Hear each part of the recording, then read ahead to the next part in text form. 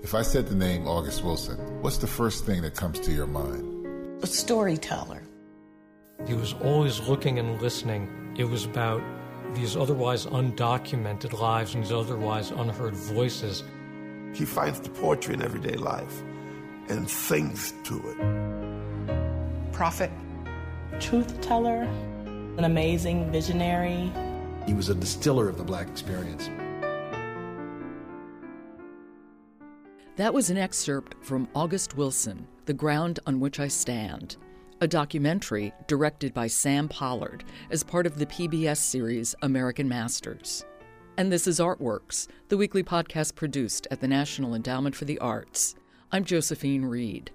Tony and Pulitzer Prize-winning playwright August Wilson has been called America's Shakespeare. His monumental achievement is his century or Pittsburgh cycle of 10 plays, one set in each decade of the 20th century. 9 of the plays are set in Pittsburgh's Hill District, the African-American neighborhood where Wilson was raised. Individually, the plays like Fences, Ma Rainey's Black Bottom, The Piano Lesson, Joe Turner's Come and Gone, are powerful pieces of theater that give voice to ordinary African Americans in their struggles and their joys. But the plays together are an extraordinary theatrical and cultural event. Wilson gave us the arc of Black life in Pittsburgh through the 20th century.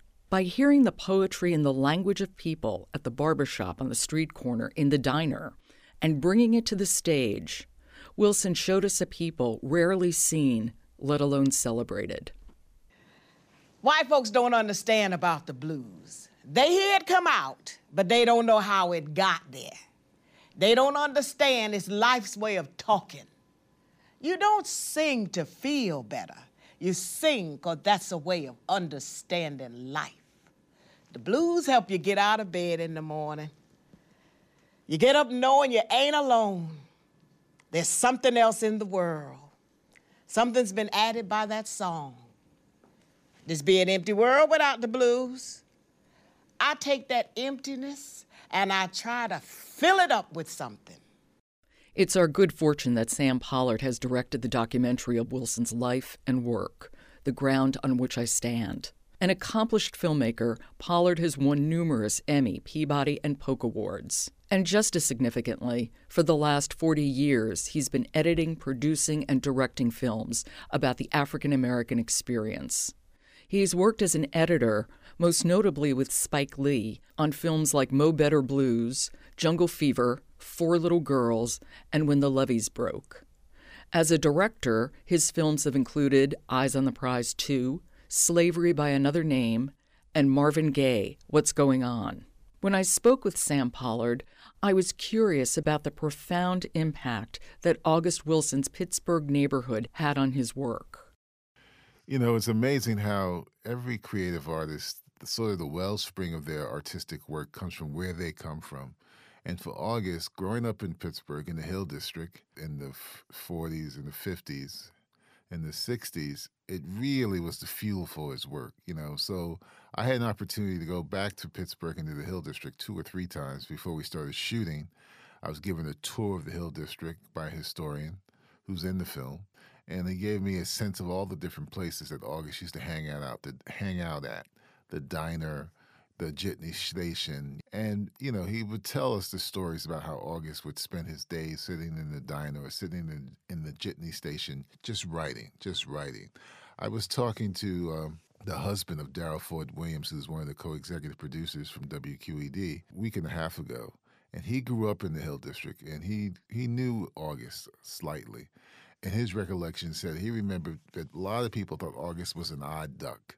You know, he didn't seem like one of the regular guys, you know, because he was always sitting in some booth in a diner, in Eddie's Diner, writing. And they didn't know what to make of him. But what he was doing was he was gathering the tools. He was gathering the stories that were going to help him shape the plays that he wanted to tell.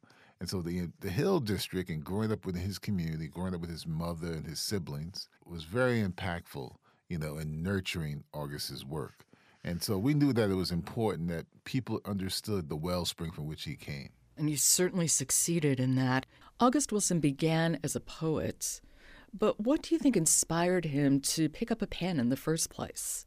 I think he was a poet, and he wrote some wonderful poetry. He even continued to write poetry even after he became a successful playwright. And his widow Costanza at some point wants to have a collection published of his poetry. But I think that because he was also informed by the Black Arts Movement and the Black Panther Party and what was going on in the 60s, he wanted to be able to have people hear what he had to say.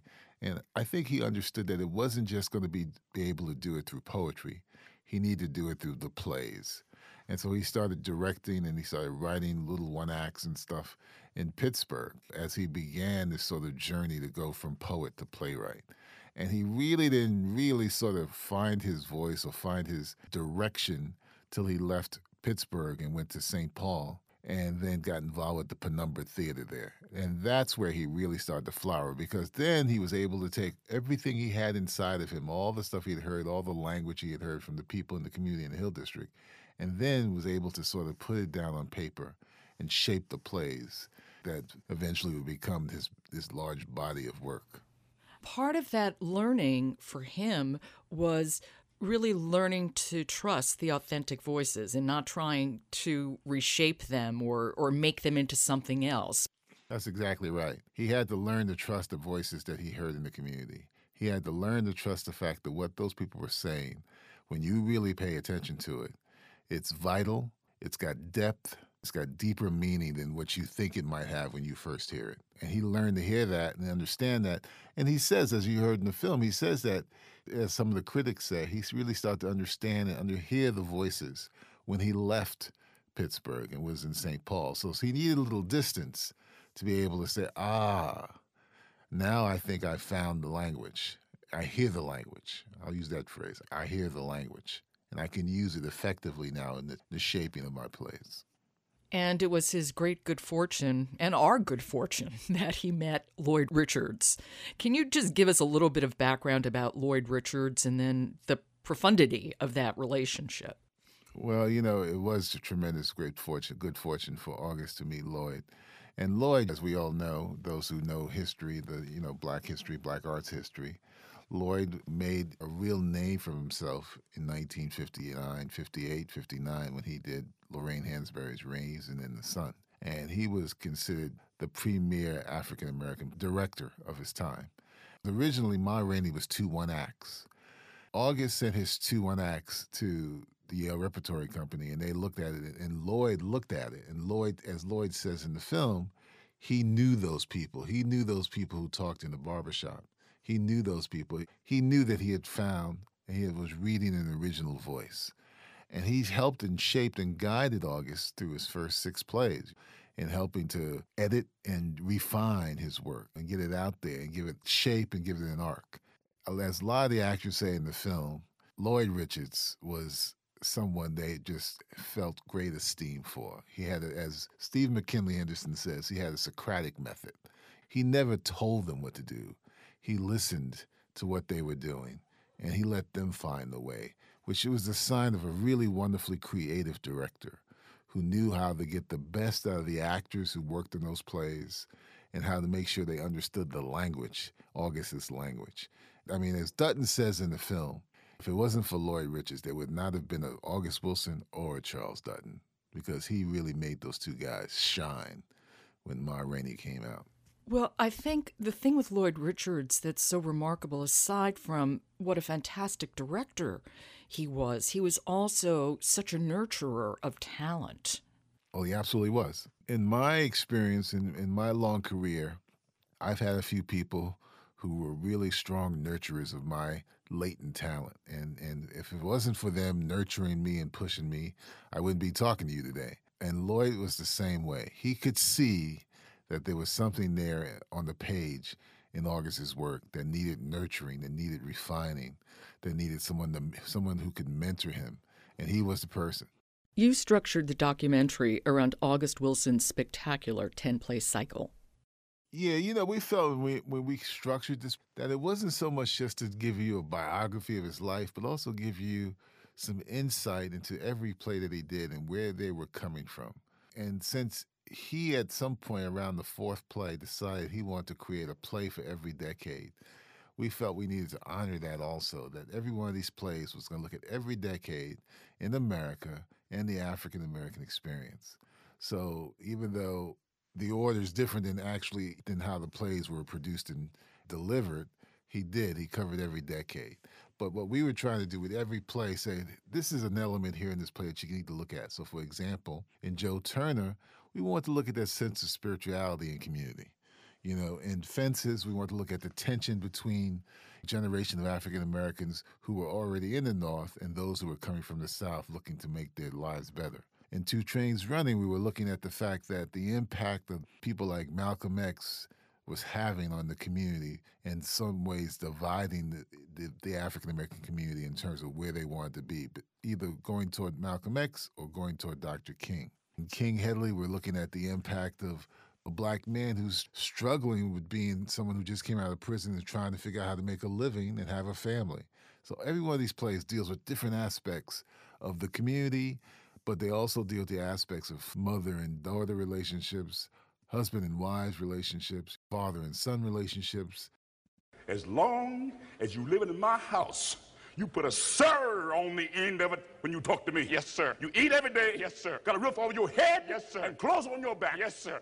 Why do you think that is? Because of you. Hell, I know it's because of me. Why do you think that is? Because you like me. Like you.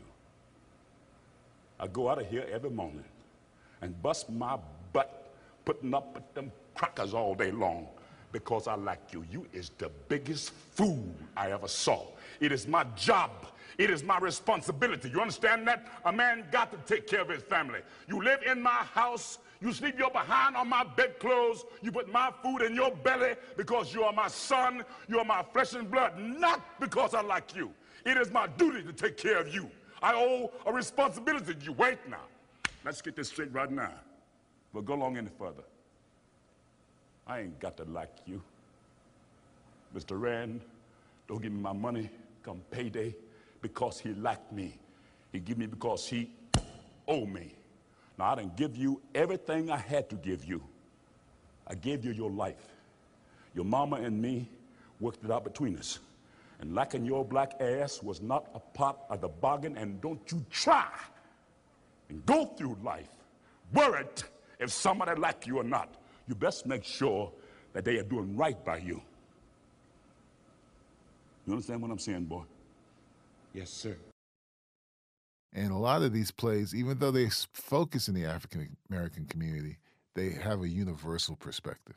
They most certainly do. Well, that's the beauty of art. It's almost as though the more specific you are about a particular place, particular people, the more universal that message can become.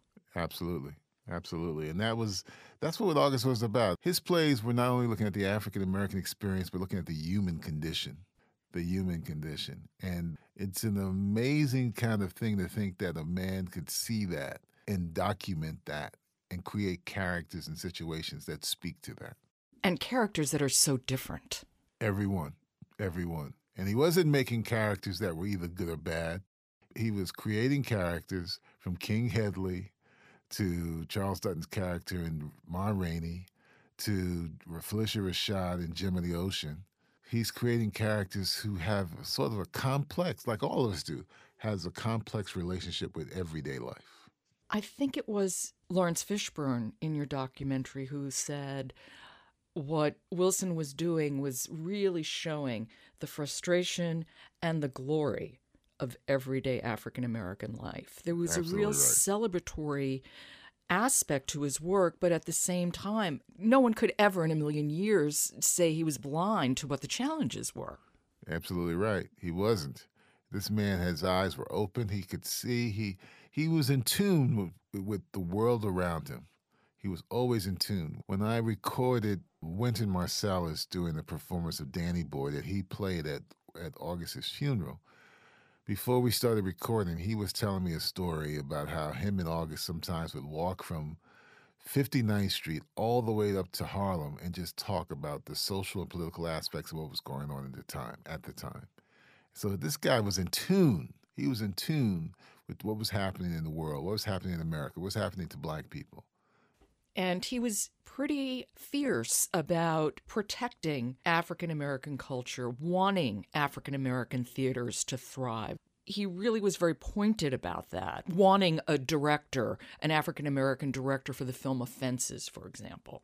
When he had all of this clout, being a very successful Broadway playwright, he knew it gave him an opportunity to speak up and speak out about the disenfranchisement of other African-American playwrights and plays and African-American theaters, and that needed to be addressed. He said that he wanted an African-American director, but, he also knew that if that could happen, he could also live with the fact, because there were some productions of some of his plays in other countries with white directors or Asian directors, but he wanted to make sure that first and foremost, if one of his plays was going to be done or documented, or Fences was to be made into a film, it should be done by an African American, because they would be able to understand and speak to the experience that you would see in a play. When you reached out to actors like Viola Davis or Charles Dutton, Lawrence Fishburne, I can go on at James Earl Jones, their emotional appreciation of Wilson, as well as their intellectual appreciation of Wilson, was very striking to me. They were all so clear about the history that he was a part of and that he was pushing forward, and the legacy that he left and the gifts that he gave actors with those plays and those characters.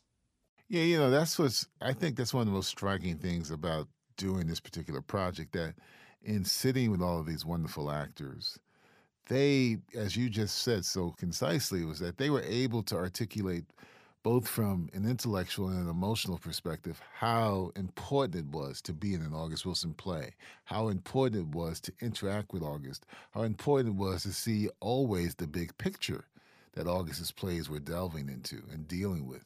And it made them feel that the work they were doing, that was important and gratifying and challenging. Phylicia Rashad said that every time she did on Esther, she was challenged to see where she could find the other nuances every time she read those same lines. I know about the water. The water has its secrets, the way the land has its secrets. There's some that know about the land and some that know about the water, but there's some that know about the land and the water. They got both sides of it. Take a look at this map here. You see that right there? That's a city. It's only a half a mile by a half a mile, but that's a city. It's made of bones, pearly white bones. All the buildings and everything made of bones. I seen it. I've been there, Mr. Citizen. My mother lived there. I got an aunt and 3 uncles live down there in that city made of bones. You want to go there, Mr. Citizen? I could take you there if you want to go. That is the center of the world. In time, it will all come to light. The people made a kingdom out of nothing. They were the people that didn't make it cross the ocean. So she understood you were reading the same lines all the time, but every time she went out on stage and she delivered those lines, there was other ways to create the emotions and the nuances that were deeply embedded in that language. There was not one actor who didn't feel that working in an August Wilson play was one of the highest honors in their career. What attracted you to filmmaking? Oh, I was attracted to filmmaking as a young man when I was a young 14, 12-year-old. I just liked watching movies. I loved watching films. I just enjoyed watching movies all the time. And it was, at that time, just traditional Hollywood films. Never thinking that I would get into the film business, but I just liked watching movies. And then in my early 20s, when I was given an opportunity to get involved in the film and television workshop that had been started in 1968 by WNET, the public television station. They had this one-year workshop to get more people of color behind the camera in the editing room. I was persuaded to join this program, and initially reluctant, But in retrospect, it's probably the best thing that ever happened to me. And you began as an editor. Why editing? Well, I began as an apprentice editor and wanted to be an editor because, in all honesty, everything else about filmmaking frightened me. I was very uncomfortable at being on location. I was uncomfortable at being given the task of being an assistant cameraman. I didn't talk a lot in those early years. I was very shy. And I felt the most comfortable when I was in that secluded, dark room editing, making mistakes that nobody could see that I could remedy by just changing a splice. So I felt comfortable there. So that was like the goal. Let me be an editor because I can work in isolation, I can create, and nobody will be able to see me until I want them to see what I've done. Were there films that you saw when you were younger that had a great impact on you? The film, and I say this quite readily, the film that has had the most impact on me from when I was a young man to today is Orson Welles' Citizen Kane. And the impact is manyfold. It's the way it sounds, it's the way it's edited, it's the way it's acted, it's the way it's shot, it's the structure of it, starting with Charles Foster Kane dying, his last breath being Rosebud. That film probably touched me more than any film I ever seen.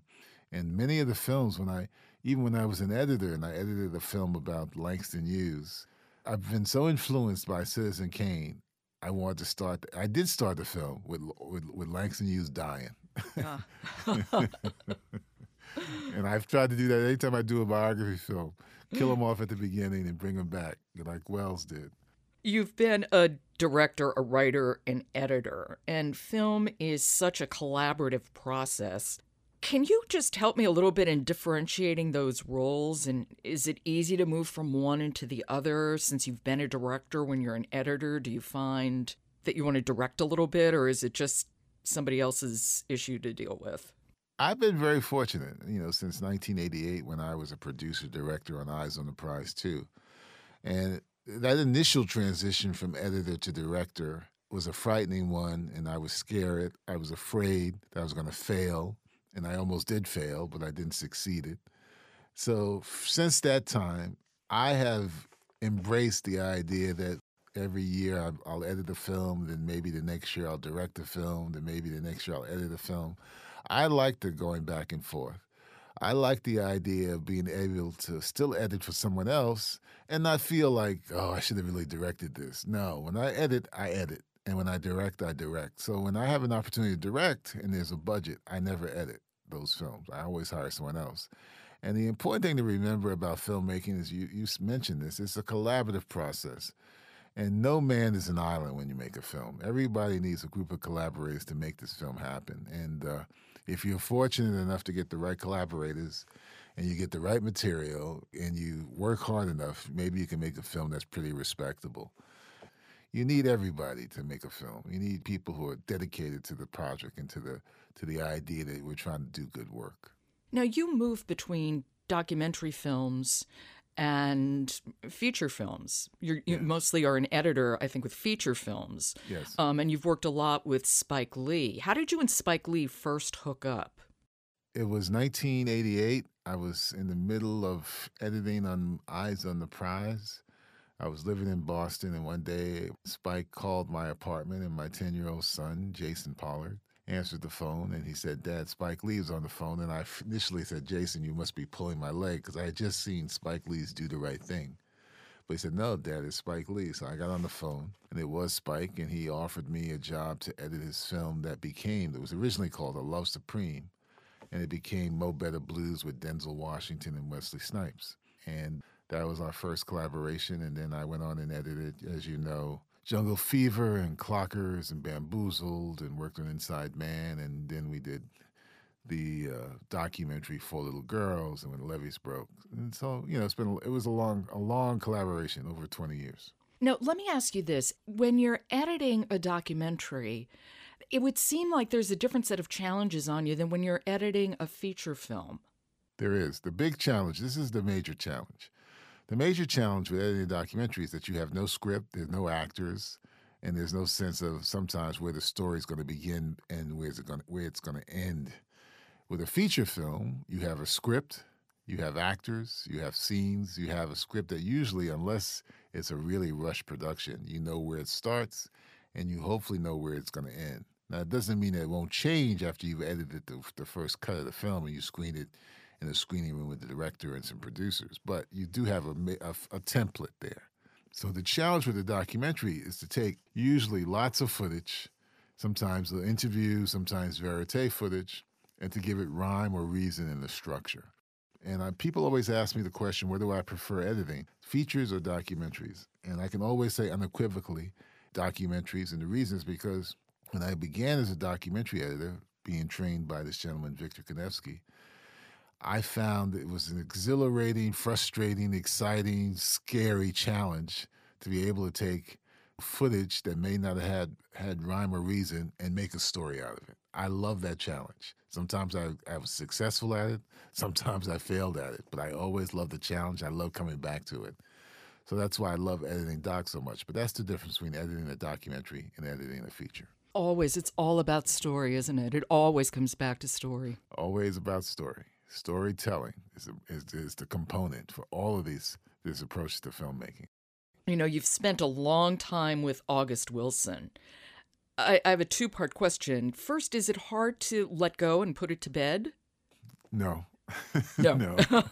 No, it's never hard for me because for me, you know, every project, every time you create something, you reach a point of no return where you get to the point where you say, I think I've done everything I can do with it.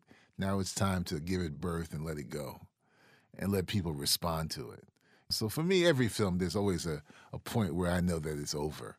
So it wasn't hard for me to let go at all. And the second question is, you came in obviously knowing about August Wilson, but you also, I'm sure, learned a lot more. Was there anything that was unexpected in what you found out about him? You know, I think the biggest thing that I didn't know, which I really got to know, was the very complicated relationship between August and Lloyd. That was one thing I learned. The second thing I think I came away with understanding in a deeper way than I might have thought I knew about was that even though August wasn't a religious man, he was a very spiritual man. And he infused all his work, particularly Joe Turner and Gem of the Ocean, with a level of spirituality that you can't walk away from. It just grabs you by the throat. So those two things are the things I think that I came away with feeling that, wow, this is another way of looking at this phenomenal playwright. That was Sam Pollard. He directed the documentary August Wilson, The Ground on Which I Stand.